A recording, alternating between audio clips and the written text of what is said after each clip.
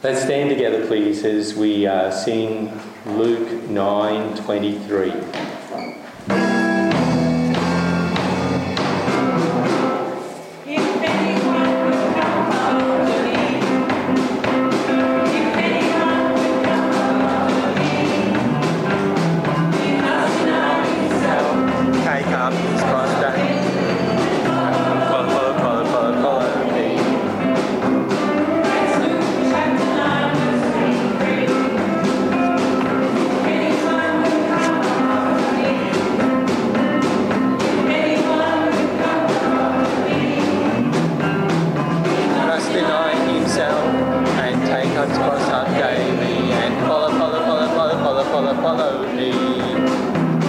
That's Luke chapter 9, verse 23. Oh, thank you. Okay. We're going to join in prayer again. This is a time when we can bring our requests to our Lord. I'm going to ask that during the week, as well as all the prayer points that are on the back of your bulletin, that you would pray for the presbytery, the Darling Downs Presbytery. They're having 3 days of meetings, and it would be very handy to have your prayers for them. Tuesday, Wednesday, Thursday, please pray for the Darling Downs Presbytery. Let's bow again now. Let's pray. Father, we marvel at just how gracious you are towards us. You are God Almighty, all-powerful. There is nothing that you cannot do. Compared to you, we are so weak. We can't even number the hairs on our head, Father. You know them. We can't add a single day to our life, yet you can.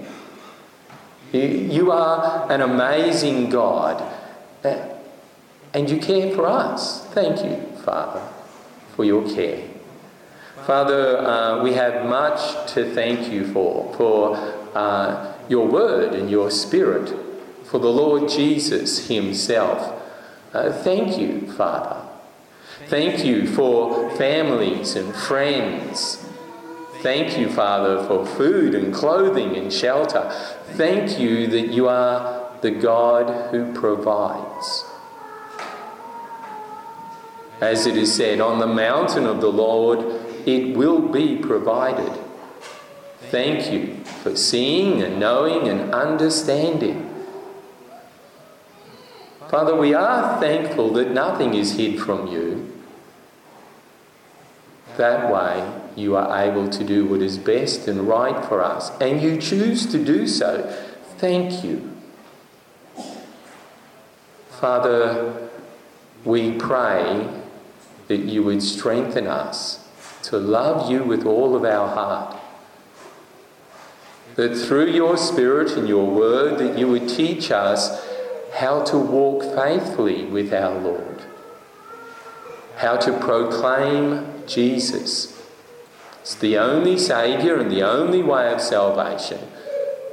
How to talk authentically and honestly with people about coming to Jesus, following him and living his ways.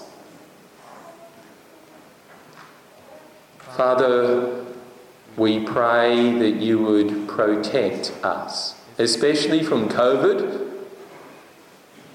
We pray, Father, for those who've been sick and unwell. Strengthen and heal them.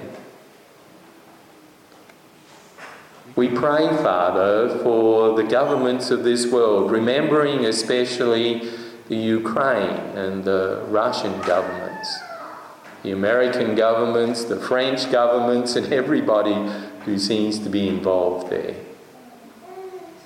Father, we do pray for peace and for protection for your people in those places.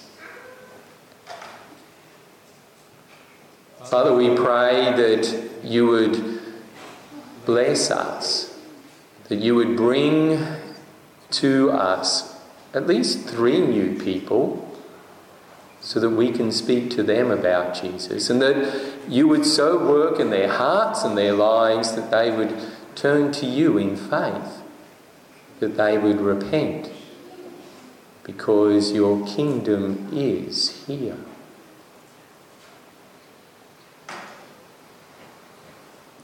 Father, we pray for missionaries around the world, that you would watch over them and protect them. Fill their mouths with your word. We pray for our families and loved ones.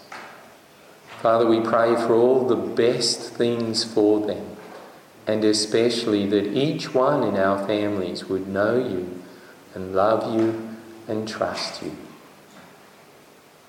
In Jesus' name we pray. Amen. We've already had the Bible reading, so our Techo guys are going to do their little bit of magic, and we're going to go straight on into the message. Now, I guess that you've heard people say, mistakes were made, but not by me. Or if you've not heard people say that, you know people who've suggested it. Simply put, what they're saying is, it's not my fault. It's the process where people take their sometimes hurtful and destructive acts and then justify them, rationalise their behaviour. A bit like, you can't make an omelette without cracking a few eggs. Self-justification. Rudyard Kipling, he put it this way in one of his books. He said, I never made a mistake in my life, at least never one that I couldn't explain away afterwards. These days we call it blame shifting and rationalisation. Now, I do want you to think on those words, because self-justification is the enemy of humility. And God's looking for humility. It's humble hearts who are willing to admit that they need help. It's humble hearts who repent. God's especially looking for humility in Israel. And here it's worth remembering what's happened so far in Matthew's Gospel. Back in chapter 1, we were introduced to Jesus, who is the Christ. We were given his character through a genealogy. He's the anointed King of Israel. He is from the family of Abraham and King David. And his family includes Israelites, which you'd expect, but also Gentiles. Jesus' family has a history of being merciful and compassionate. Jesus, Matthew tells us, will save his people from their sins and is God with us. In chapter 2, we see Jesus is very different to Israel's current king, King Herod. Jesus is sought after and worshipped by the Gentiles. Jesus acts like God's Son, and you can find him in God's Word. In chapter 3, John the Baptist comes calling people to repent. And if they repent, they've got to show it. And the self-righteous Pharisees and Sadducees, they come along, and John tells them, produce fruit in keeping with repentance. John the Baptist, like the prophets and Moses, was looking for contrite hearts. And Jesus shows up with a contrite and humble heart. Jesus, he represents us in baptism and does for us what we can't do. He lives a righteous life, fully committed to the Lord. He's tempted, and as our King, as our representative, he passes the temptation. and is blameless. And this sets the scene for, what happens at the end of Matthew's Gospel, where Jesus will die in our place on the cross and do what we can't do, make atonement for our sins. That's a merciful and gracious and compassionate King, isn't it? And then Jesus comes preaching. He's like a light saying, repent, because the kingdom, it's very near now. And so Jesus travels around preaching the gospel of the kingdom, challenging people to repent. But what decision will the people make? And in Matthew chapter 4, verse 25, now's the time where you open your Bibles, you have a bit of a look here, follow along. Turn it up on your tablets and phones. Matthew chapter 4, verse 25. We see great crowds are following Jesus. That's interesting, isn't it? Repent, for the kingdom is near. And great crowds come around to listen to that. A bit like Jonah's short message, isn't it, that Keith told us about. These crowds are not just Jews, though. There's Gentiles in here. You see Decapolis, 10 Gentile cities. They're like a nation of people who've just been saved, like in the time of Moses. And Jesus sets out to help the people and his chosen followers know and understand what it means to live in God's kingdom. Jesus teaches them about God and about living in the kingdom of God. Now have a look, Matthew chapter 5. He does it on a mountainside, like Moses, in what's been called the Sermon on the Mount. Unlike Moses, there's no thunder or lightning here. Jesus seems gentle, even real and authentic, personal. Follow along. Look at what he says. Chapter 5, verse 1. Seeing the crowds, he went up on the mountain, and when he sat down, his disciples came to him, verse 2, and he opened his mouth and taught them, saying, have you ever wondered why Israel's not blessed? Why Israel's not the promised land promised to Moses? Well, it's like this. You wonder how you'll be blessed in the kingdom of God, in my kingdom? Well, it's like this. One of the first things, we've got to get our head around is, what's a blessing? A blessing is an extra special gift. Something given to you on top of everything you already have. When God makes everything in Genesis chapter 1, it's all good, but God decides to give more than just the basic model. And so he blesses things. He gives something extra which builds up and enhances. And when Moses told the Israelites how to live as God's people after the Exodus, and just before they went through the Jordan, then Moses gives them the blessings and the curses. And so when Jesus is talking about the kingdom of God on a mountainside and says, blessed, then it's easy to think about entering the promised land and being blessed by God. And Jesus is saying, hey, this is actually how you get it. The poor in spirit, they get the kingdom of heaven. Blessed are the poor in spirit, for theirs is the kingdom of heaven. And the word he uses there, poor, literally in the Greek, it means crouching like a beggar, which is exactly what you find in the Old Testament. Isaiah and the prophets, Come back to God with a humble heart, with a contrite and lowly spirit. Isaiah and the prophets. And God will meet you with open arms. And Jesus says, blessed are those who mourn, for they shall be comforted. And it's Isaiah again. Blessed are the meek, for they shall inherit the earth.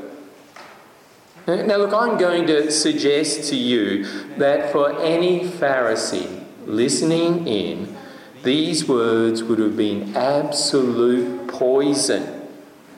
Because they're not meek at all. They're proud. They're not mourning about anything, which is exactly how Israel had been for hundreds of years since their exile. And it's still a horrible thing, isn't it? To see power and pride dressed up in the name of God. And at least for the past 2,000 years or so, we've done a pretty good job of making the mistakes of the Pharisees all over again. You know, in the name of this same Jesus sitting on the mountainside, talking about the need to be humble in spirit, the need to be meek, the need to be mourning before God about the terrible botch that we've made of things, what do? We build cathedrals. We dress up in ornate robes. We process up and down in purple finery. And I think if you ask the average Australian their perception of what church is about, it would be the opposite of poor in spirit. We need to watch, don't we? We need to make certain we don't do and make the same mistakes Israel made. Let's press on. Verse 6. You got your Bibles there?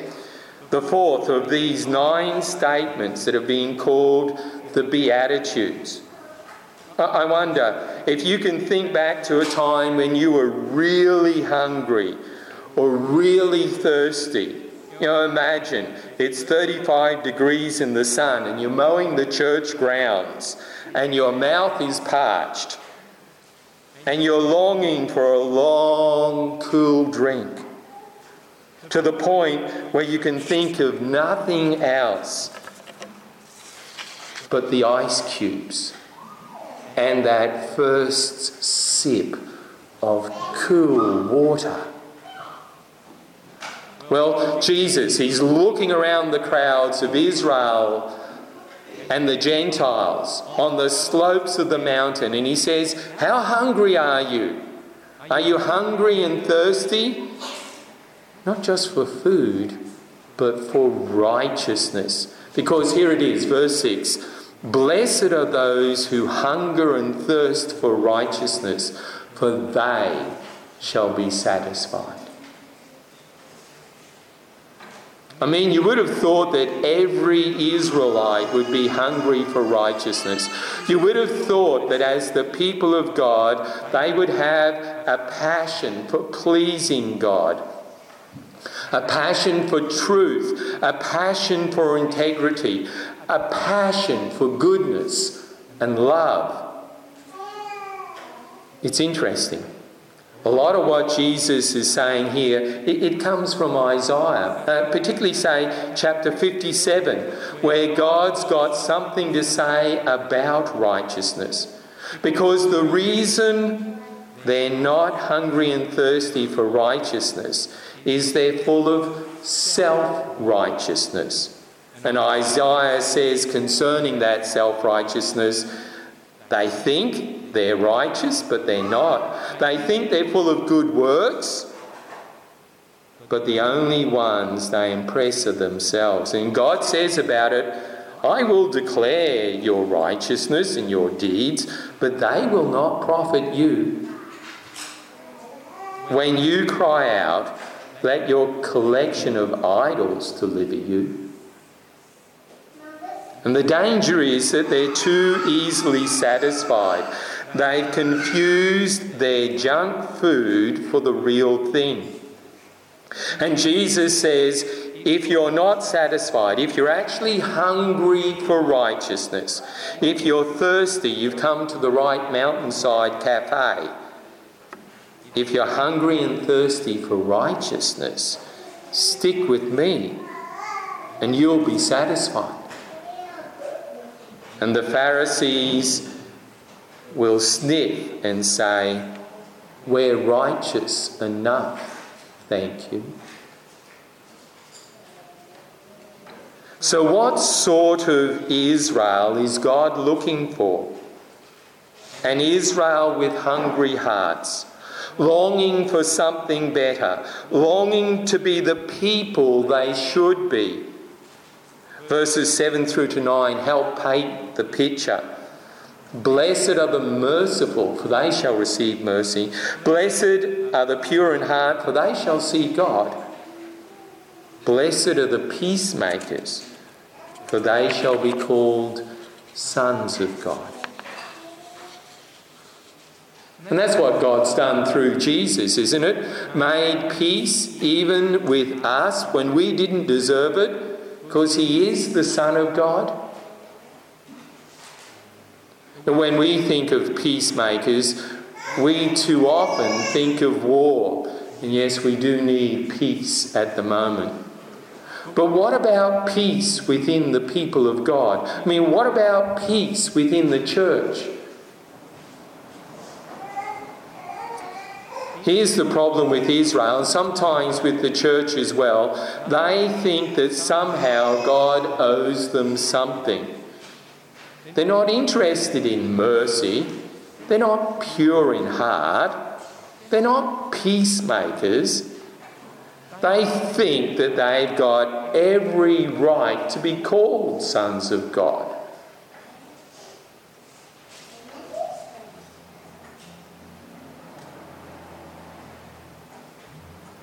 You want to be a real son of God? You want to actually see a real son of God? See it in action? Well, here he is. We've actually already met him. God says of Jesus when he was baptized, back in chapter 3, "This is my son, whom I love. With him I'm well pleased." And as you keep reading Matthew's Gospel, you'll see it over and over again.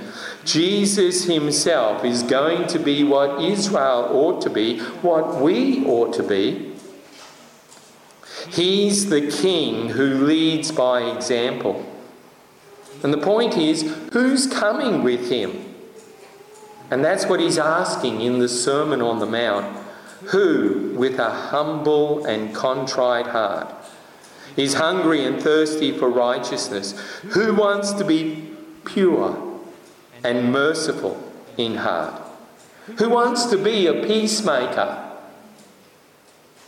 Because the ultimate peacemaker, the ultimate pure in heart, is right there with them on the mountainside, looking to gather up the Israel that wants to be what Israel should be. And in the end, the question is, will anybody step forward? Roll up, roll up.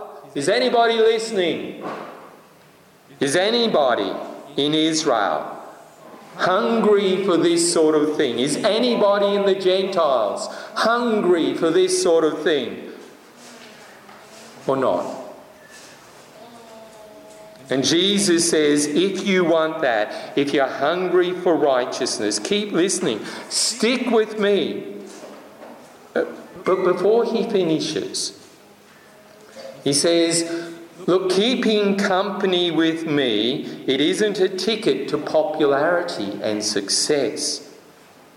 And right from the start, there's a warning that if success is what you're looking for, then you've come to the wrong place. What you're in for, if you step forward, says Jesus, is persecution. Like the prophets got when they called Israel to repent. What you're in for, if you come with me, is persecution. What you'll get, if you're hungry for righteousness, is more persecution. But it's worth it, he says, because of the kingdom of heaven, it's worth it. What you'll get, says Jesus in verse 11, is insults, persecution, false accusations because of him. And when you do, he says, rejoice and be glad because of the reward that's waiting in heaven. And you keep reading in Matthew's Gospel, and that's exactly how things unfold, especially for Jesus. As the false accusations and the insults and the persecutions take him to the cross. And yet he says it's worth it for the glory that lies ahead, for the glory of seeing God, being called sons of God, inheriting at last the restored creation. And the key thing for Israel is to realise that they were meant to be the salt of the earth. They were meant to be a light on a hill. They were meant to be the one nation of all the nations that showed what real righteousness looked like. And instead of that, they just wanted to be like everybody else, with their idols and with their corruption, with their compromise, still keeping the machinery of religion going, but underneath the veneer, rotten to the core. And it's kind of easy to be like that. And there's a warning for Israel in verse 13. A warning that if they're not to be what they're meant to be, then it's time for a change. Read what he says. You are the salt of the earth. But if salt has lost its taste, what's it good for? How can its saltiness be restored? I mean, what are you going to do? Sprinkle some salt on salt to make it salty? And he says, look, if you're not going to be what you're meant to be, then time is coming. He says it's no longer good for anything except to be thrown out and trampled by people's feet. Which is kind of harsh in a subtle way, isn't it? You're meant to be the light of the world, he says. Different, distinct. Don't hide it. Let your light shine before others, so they'll see your good works and give glory to your Father who is in heaven. Not glory to you. Not because you're a good person. Give glory to your Father who is in heaven. Be the Israel you're meant to be, full of righteousness, full of truth, humble, and yet bright. And if Israel doesn't want that, well, Jesus is putting the position vacant sign up on the company notice board. Because one way or another, God is looking for people who really do want that. It's like the story, Jesus tells it later on, chapter 22 of Matthew, about a banquet that's prepared for the wedding guests, for Israel. And they decide not to come. And so everybody else is invited. Seats at the table for anyone hungry and thirsty for righteousness. Seats at the table for anyone who wants to come with a contrite heart, humble and poor in spirit, for anyone who wants to follow Jesus no matter what persecutions come with the deal. Jesus, he doesn't bluster, he doesn't thunder. He's gentle and authentic as he calls people to repent because the kingdom is near. And Jesus, he answers that question. What does God want from me? The answer is exactly the same now as it was then. God wanted an Israel that was humble and contrite, an Israel that was hungry and thirsty for righteousness. What are you hungry for? Bruce Springsteen, he's got a song, "Everybody's got a hungry heart." But what are you hungry for? Junk food? The funny thing in the Sermon on the Mount, maybe really the scary thing, is that Jesus doesn't criticise. He doesn't point out any failings. He actually doesn't dig out the 10 Commandments and ticks them off. And he doesn't do any of that. He doesn't even challenge where your hunger lies.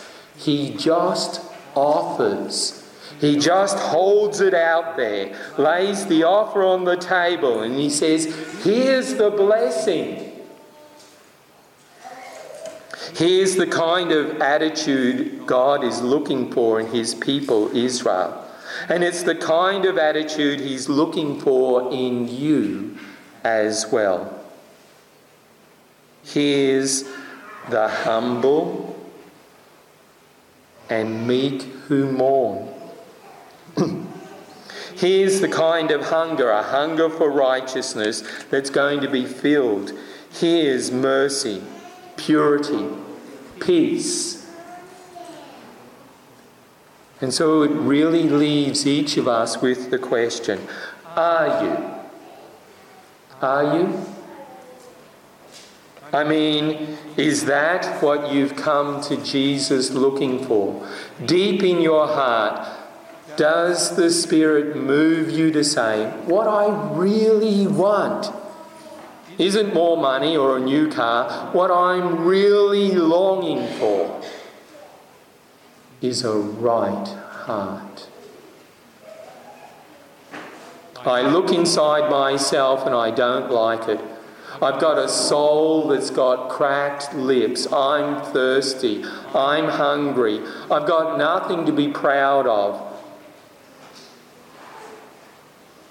And he says, do all of this publicly, like a shining light, and stick to it regardless of the persecutions.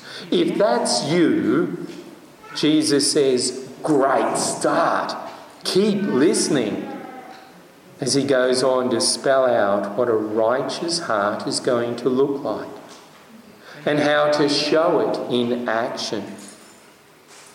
As he lives out the life of the perfect Son of God and dies for the failures of the rest of us. We need to stop shifting the blame.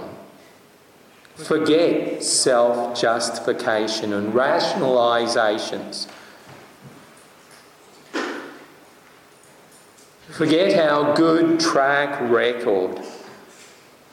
And those people who think how impressive we are, isn't it great to have them? And ponder on words like repentance, poor in spirit, meek, words that describe a hungry heart. Because if you've decided you're hungry, then Jesus is the right place to be. Let me pray. Father, what can we say? Thank you. You've done what we could not do. It is you who save us. You are the one who provides the kingdom. We don't make it. We just live in it. Thank you, Father, for your kingdom. Thank you for all of your blessings, for giving us more than we deserve, Father. Thank you. Father, change our hearts. help us to walk humbly with our God. This we pray. In Jesus' name, amen.